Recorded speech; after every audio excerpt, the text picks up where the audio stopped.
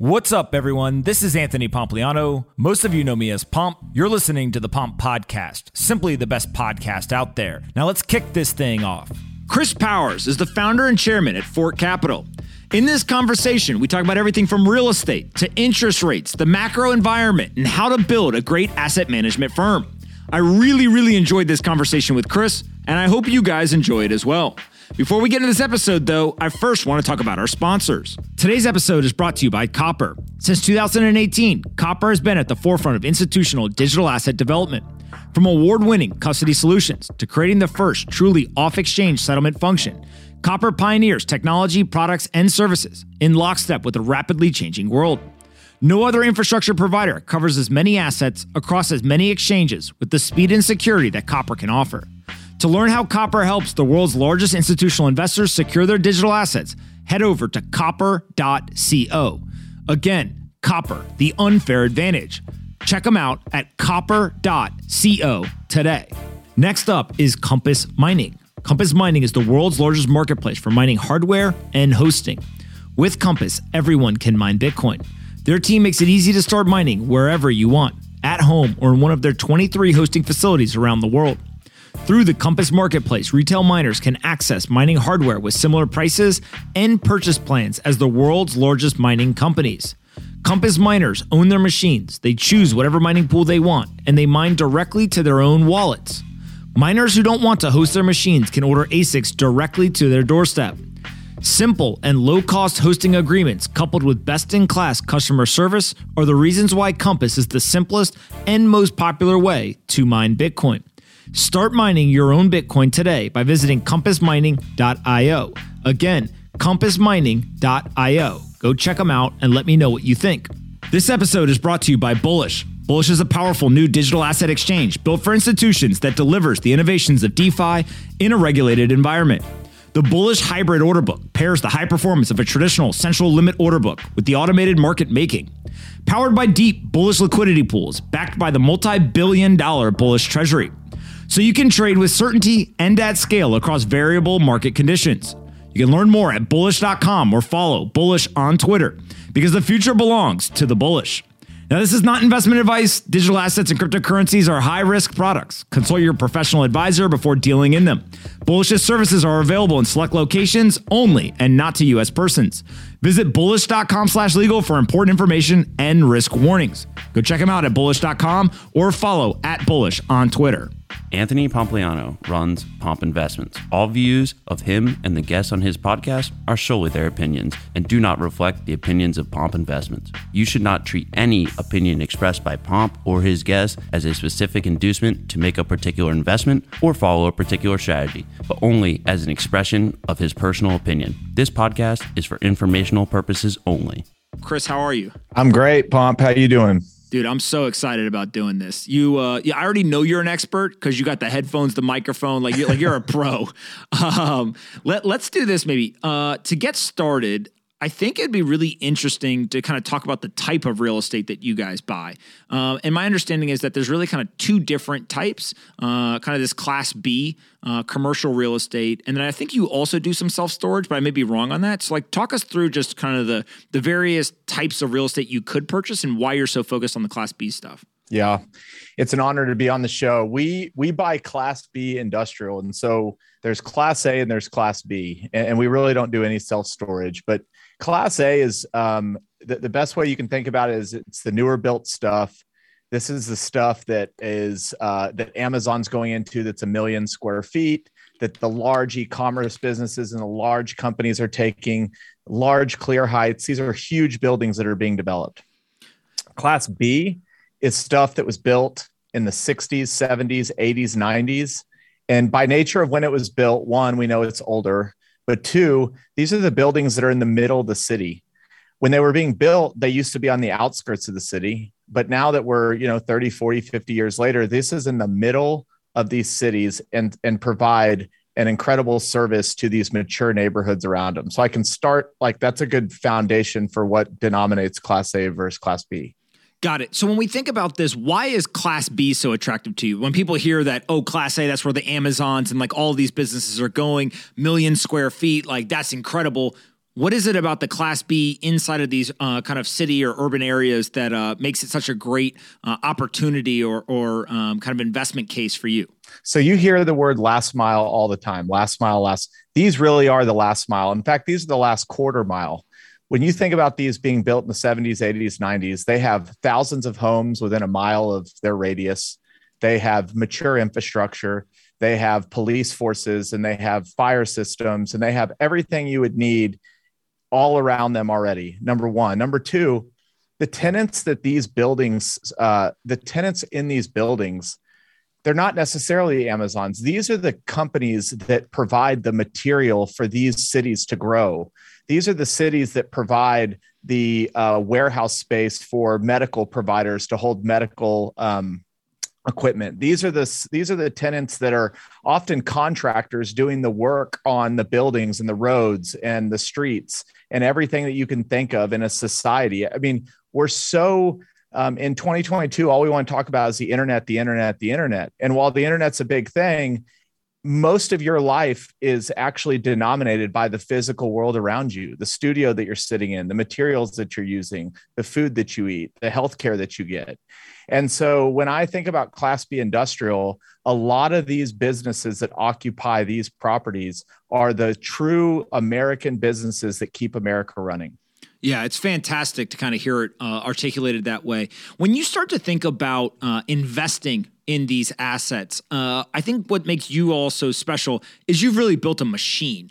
Take us back to when you started Fort and kind of what was the initial starting point? And then how did you actually like tactically build this into such a machine where now you can scale so aggressively? Yeah.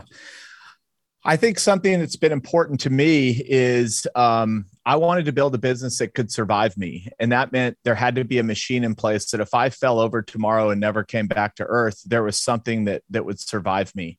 And so what was important to me really early on, I had a mentor tell me, and this is the case for any business, is your job should be to make yourself less and less relevant to the business, or you're not really building a business that has enterprise value and durable value. You're building a business that really revolves around you, which isn't a bad thing. People make a lot of money building businesses around themselves, but I didn't want that. I wanted something that when I was out doing whatever I'm doing, there was something working. And so I think it first started as a mental decision that that's what I'm going to do. I don't think a lot of people even get there, but once you get there, you start thinking about your day-to-day business as how do I do things that make myself less valuable to the business?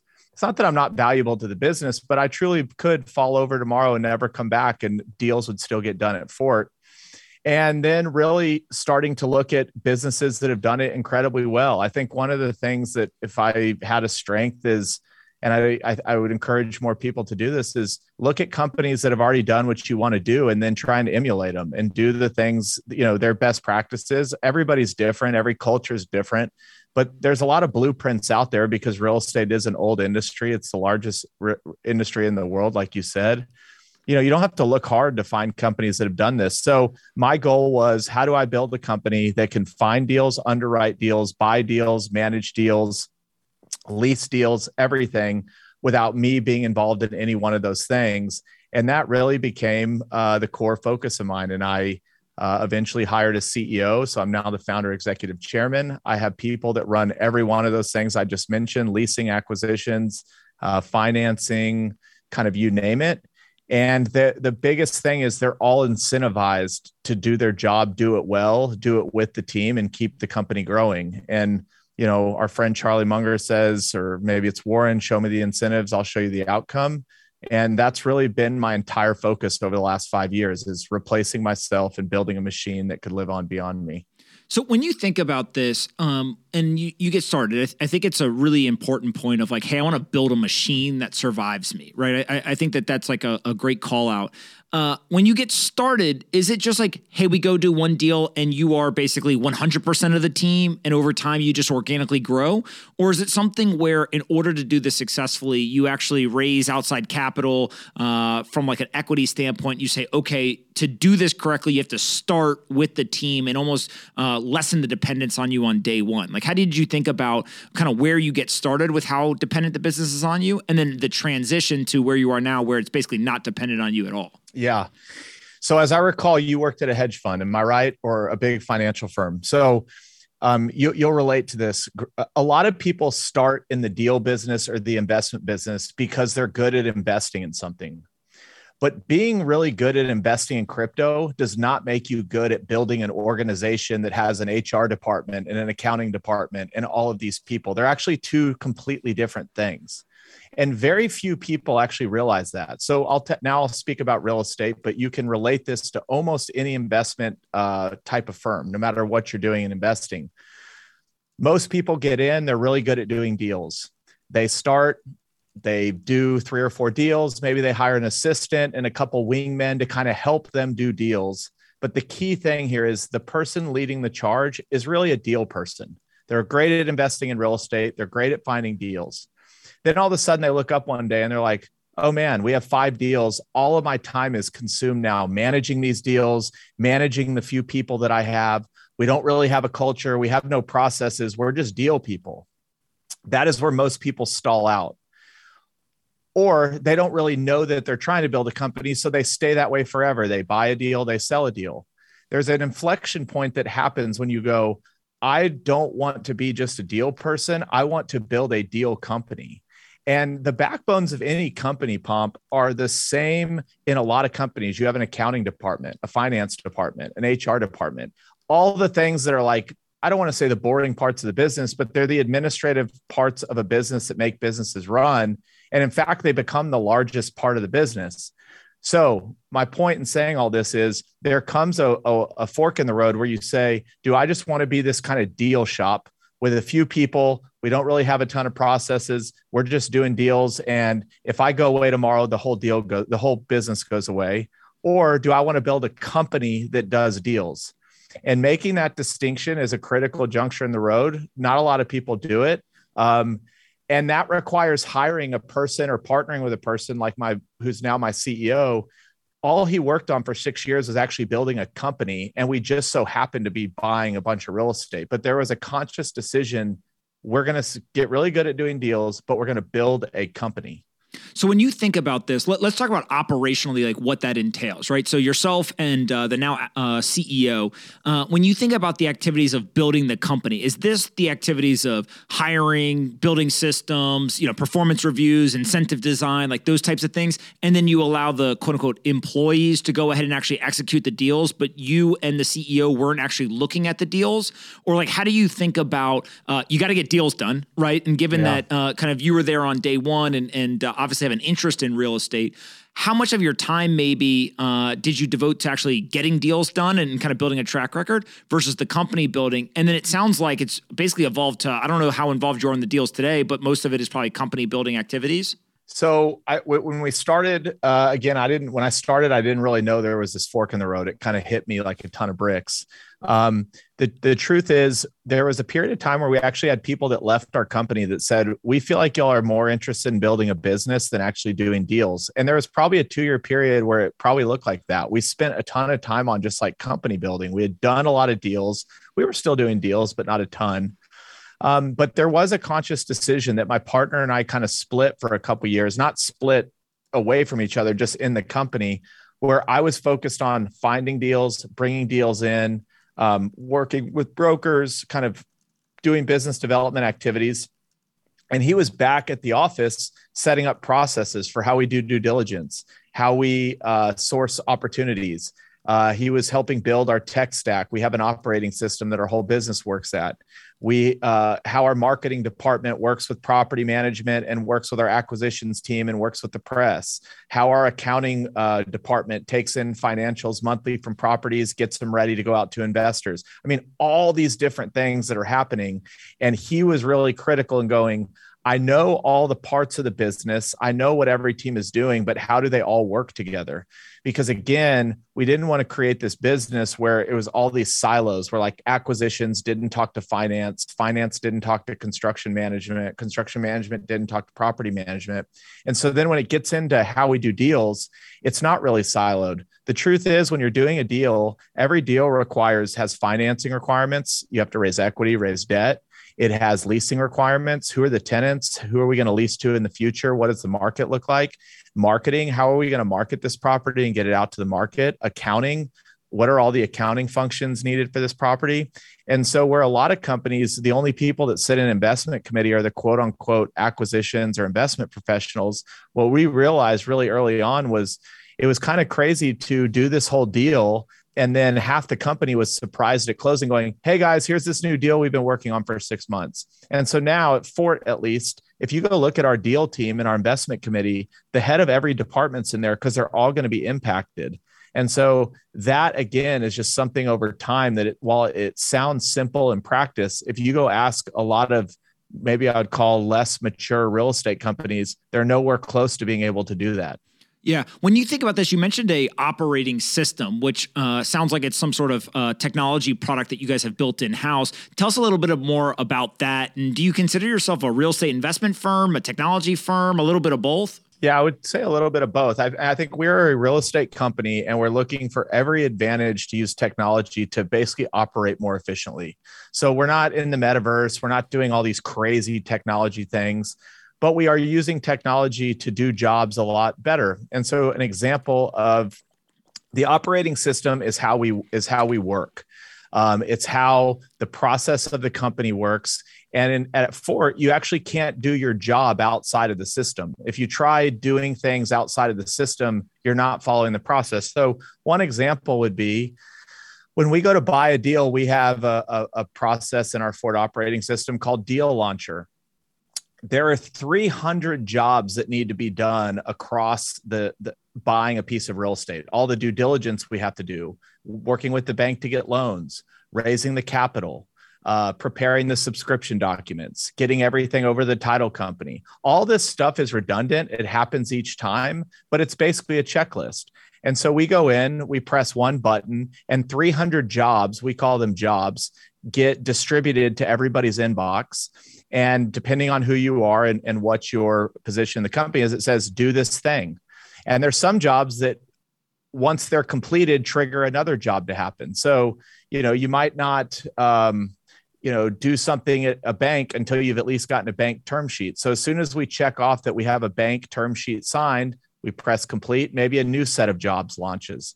But we're not having to guess what we have to do each time. We've built into the system basically this checklist that works with us. So that's one example. So we're never dropping the ball. And when you imagine having 3, 4, 5 deals that you're buying at one time, there's thousands of one-off little, what we call jobs happening. And a job is just something that needs to be completed. And we don't ever want to miss those things. The other part is this: if somebody leaves our company, and what you often find at a lot of companies that don't operate like we do is you're like, well, what was that person doing? You can go dig through their email and you can find all that they had going on. Maybe there's a CRM and you can go look at everything they had going. But the new trainee or the new person that's going to replace them has to kind of like learn this whole world of what this person was up to. At our company, you would just log into the set of jobs that person had ongoing at that time and go, okay, here's like the 30 things that they were working on the day they left. And it's easy for somebody to pick up and read through that and figure out what they should be doing. And the last thing I would say is each job is very detailed. So it would say, hey, call title company, get earnest money over. Okay, check. I mean, these are small things, but there's a million little things that happen. And that's what great companies do well. They do a million little things really well, not 5 huge things really well. All a great company is an amazing process and operating system as far as I'm concerned. Yeah, that's a great mental framework, I think. You mentioned earlier incentives. And one of the things that's very unique here is that most people who are good at deals and like doing deals, they understand how to kind of operationally get the deals done. But also there's usually great financial incentives at place for getting those deals done and doing them well. You see this in fund managers across asset classes and then also just individuals who do them as kind of solo investors. How do you think about incentives inside of an organization like Fort, where you're really building a company, but also you're almost competing with opportunity costs for the individuals who run either departments or work on individual deals? Are there any lessons learned there over the years of kind of how to design incentives correctly and how much of it is based on one's individual contribution versus maybe like team value creation? Yeah, I'll give you three quick examples. The first is we implemented a rolling bonus. What you find at a lot of companies is everybody waits till the end of the year, they get their one bonus, and then they're out. We said, how do we, one, not just give one bonus a year, where we can give lots of bonuses, but how do we create an incentive to where people aren't waiting for that one time a year before they leave? Well, first of all, you have to create a great culture. I think that's first and foremost. But assuming you've done that, we started what's called the rolling bonus. So, Pomp, if I gave you $100,000 bonus, you don't actually get it all at once. It goes into your bonus pool, and every quarter you get 50% of whatever's in that bonus pool. So you'd get 50,000 the first quarter. Assuming you would earn no more bonuses the next quarter, you'd have 50,000 left in there. You could take out 25 of that. So you always get half of what's in there. So there's a rolling bonus. So there is never going to be this one-time gigantic payout at Fort that you take your money and run. That doesn't exist. So that's maybe one incentive that keeps people more aligned. Number two, what you find, especially in real estate, is you hire all these acquisition people and they get this huge sum of money every time a deal closes, but then they don't have to operate the deal for the next 5 to 10 years while you own it. And in fact, there's this whole team that's doing all this work on the deal, but there's no one-time bonus for them. So what you find is it kills culture when there's a few individuals making a lot of money. And whether you could attribute value to it or not, the team often looks at it as that person made so much money by playing golf with one guy one day, got a deal done, made hundreds of thousands of dollars, and who knows how the deal is actually going to perform. So what we said is there's no more acquisition fees all going to one person. There's 15 people that work on deals when we close. Everybody's going to get a piece of the acquisition fee. So that's maybe another example is how do you not create situations where few key individuals make all the money and it kills the vibe for everybody else in the company. The third, and this is, I think this is attributable to almost everything in private equity. All of our members on our team get a piece of the promote and it vests over 5 years. So of course, if a deal buys and sells within 5 years, it fully vests. But if it doesn't, they earn a fifth of their promote. Whatever, if I gave you $100 worth of promote, you get $20 of it a year until it's fully vested in 5 years. So there's nobody that could come join the team, get in a bunch of deals and take off. Everything vests. And the way our policy works is as long as you're leaving on good terms and you're not leaving for something you did illegally, you'll fully vest in whatever you have. And whether you're with us or not, you're still a promote holder. So we just tell our people long-term, you will get cash rich, but you'll get promote wealthy here. You're not going to ever come and work for Fort, have a banger year where you make so much money that you could possibly leave. But if you talk to our people that have been with us 5 to 10 years, they've become very wealthy. They're in 30, 40, 50 deals, getting a point here, a point there. And I think that's what people want long-term is security. And you know, as well as I know, when you give a lot of people a lot of cash, they blow it. But when you give people a way to kind of build wealth, they don't have any choice and they actually thank you down the road. Yeah, it's so fascinating to kind of see how you're basically giving people the upside, but you're structuring it in a way where it does align the incentive for kind of more long-term thinking. One of my questions hearing you describe some of the incentives that you've set up is, what is the conversation with the acquisition people who say, hey, I could go somewhere else and just get that one-time big payment and keep majority of it for myself rather than kind of share it with the team? Is it that self-selects people out of the process and only, certain types of people come work at Fort? Or what has that experience been like where it's obvious why it's a good thing for kind of the rest of the team, but what about the people who, if they work somewhere else, got those big payouts? Yeah, I would tell them, and we tell this to people all the time, there's definitely a place you can make more money. What I think people learn as they move on in their careers, look, if you're 20 in your 20s, you don't have kids or a family yet, it's easy to be greedy and bounce around from place to place. But I would tell anybody, no matter what position or what you're being paid, the more you bounce around, everything is compounding in your life. Every time you stop a job and start a job, you've stopped compounding in one way or the other. You have to get to a new company, meet all new people, get them to trust you. All these things have to develop that take years. They don't take weeks, months, they take years.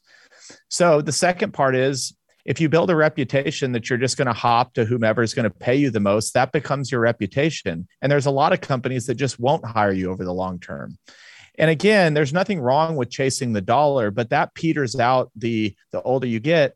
And the truth of the matter is, you look at like a Goldman or maybe a Blackstone, like there are cultures where you just go, everybody knows the incentive is just make as much money as possible, burn out whenever you burn out and move on to the next thing. And we just kind of tell people up front, that's not what you're going to get here. And so if that's what you want, go somewhere else. And I would like my thing I always say on culture is culture of a company is what you're willing to accept. And a great culture repels away the people that don't deserve to be there and attracts the people that should be there. And it should naturally kind of do that. And so what we tell anybody is if you want more money, there's a place to go. What they often find out is they chase something that seems too good to be true. They're bouncing around jobs. And then they look up 5 years down the road and they've done all this kind of moving around and chasing the dollar, and they're actually not that better off in the long run. They haven't let things compound. And when they show their resume to employers, it's like, hey, look at me. I bounce around every 2 years looking for the next paycheck. That gets old after a while. Yeah. Talk to me a little bit about your relationship with investors. So it's very obvious that you've been thoughtful in terms of the incentives for your team. How do you think about kind of investor relations, and are you doing anything unique there from an incentive standpoint? We'll raise $200 million this year from over 700 individuals. Our incentive is to treat them amazing. Real estate's a really expensive game. And so we realize everybody says, oh, your tenant is the customer.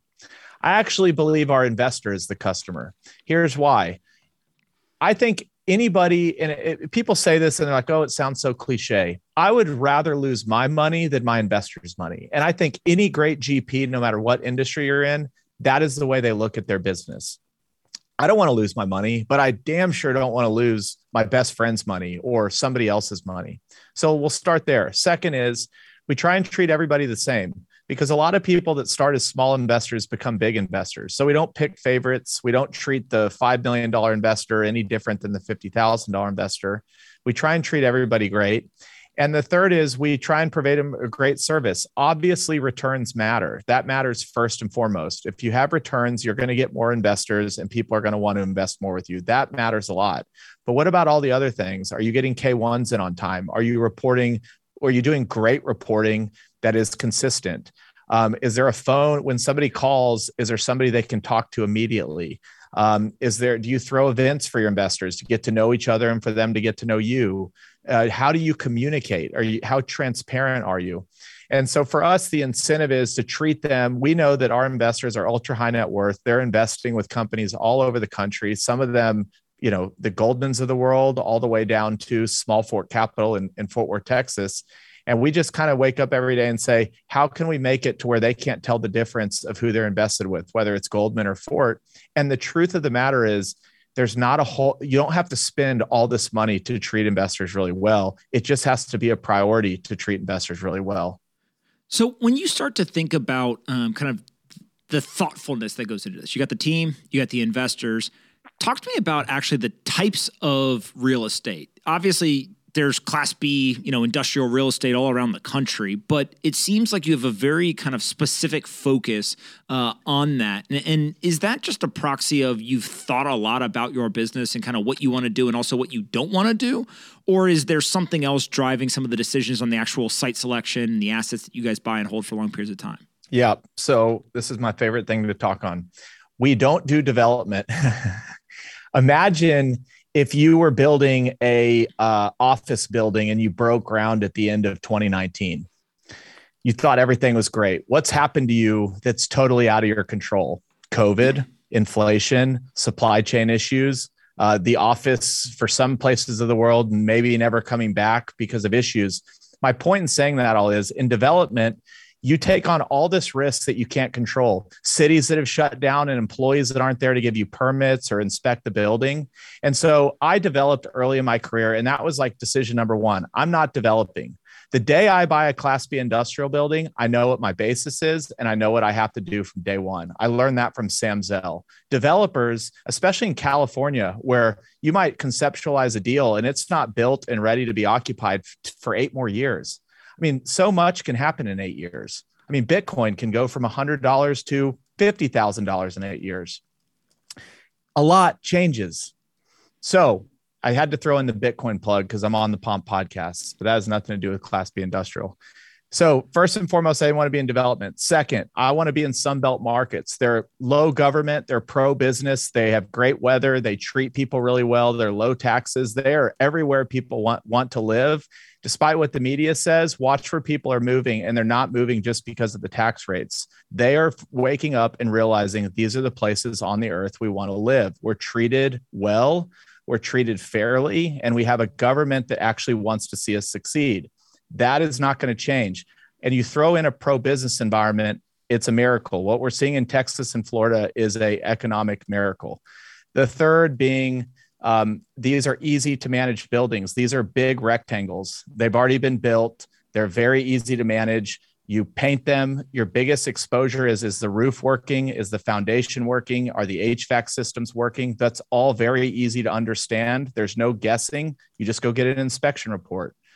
Second, can I lease these places? Well, right now there's virtually 0% vacancy across the country in any market that matters in industrial. So now it becomes a game of where rental rates headed. And how do you determine where rental rates are headed? One, there's public market comps, but two, you can look at, again, population growth, job growth, wage growth. What areas of town are growing, what are not? Where's infrastructure going, where it's not? All these things are not rocket science. You just have to kind of follow the data and you can make good conclusions. And the last thing I would say, and I could go on and on and on, is COVID taught us one thing. And when we think about capital flows, to run the world, you basically need two things: rooftops and industrial facilities to make product, warehouse product, distribute product. You don't need retail centers. You don't need office buildings. You don't need hotels. Those are all nice to haves. So even during a global pandemic, there were two property types that mattered: housing and industrial. So when you think of what's going on in the boardrooms right now of all these pensions of where they want to allocate money, industrial and housing is looked at as the least risky asset class on the planet. And for those vibes or those fundamentals to wear off, it's going to be a long, long time. I have two more questions for you that now I'm just asking things that I'm personally curious about. So I apologize for being so selfish. If you had to point to one organization, whether it's a real estate company or any other organization, you say that is, kind of a North Star for me as I build Fort, what would that business be? Yeah, that's a great question. I think it's probably like a Starwood or a Blackstone. I've been pretty vocal about that on Twitter. That's kind of a really big North Star. I love how they've set up their business. I love how they attract talent. I love how they use their data to make informed decisions. But really, they're capital raising machines. And when you have a lot of capital, you can do a lot of things. So that's probably the easy answer right there, or something like that. Yeah, that's a great answer. And then what about legacy? Like you talked in the beginning about building a organization that would survive you. But the day that you, unfortunately, like I, pass away, what do you want that legacy to be? Or kind of how do you want people to remember yourself and Fort? Yeah, a couple things. Our mission statement is to be the best real estate operator in the world. If you operate, again, we're not putting rockets in space. We are buying buildings and leasing space. So what's the alpha? It's how you operate. It's how you manage expenses. It's how you drive rents. It's how you drive outcomes. So that's our mission. And we really stick to it. We think if we do that, our returns will be great. The people that we hire will be great.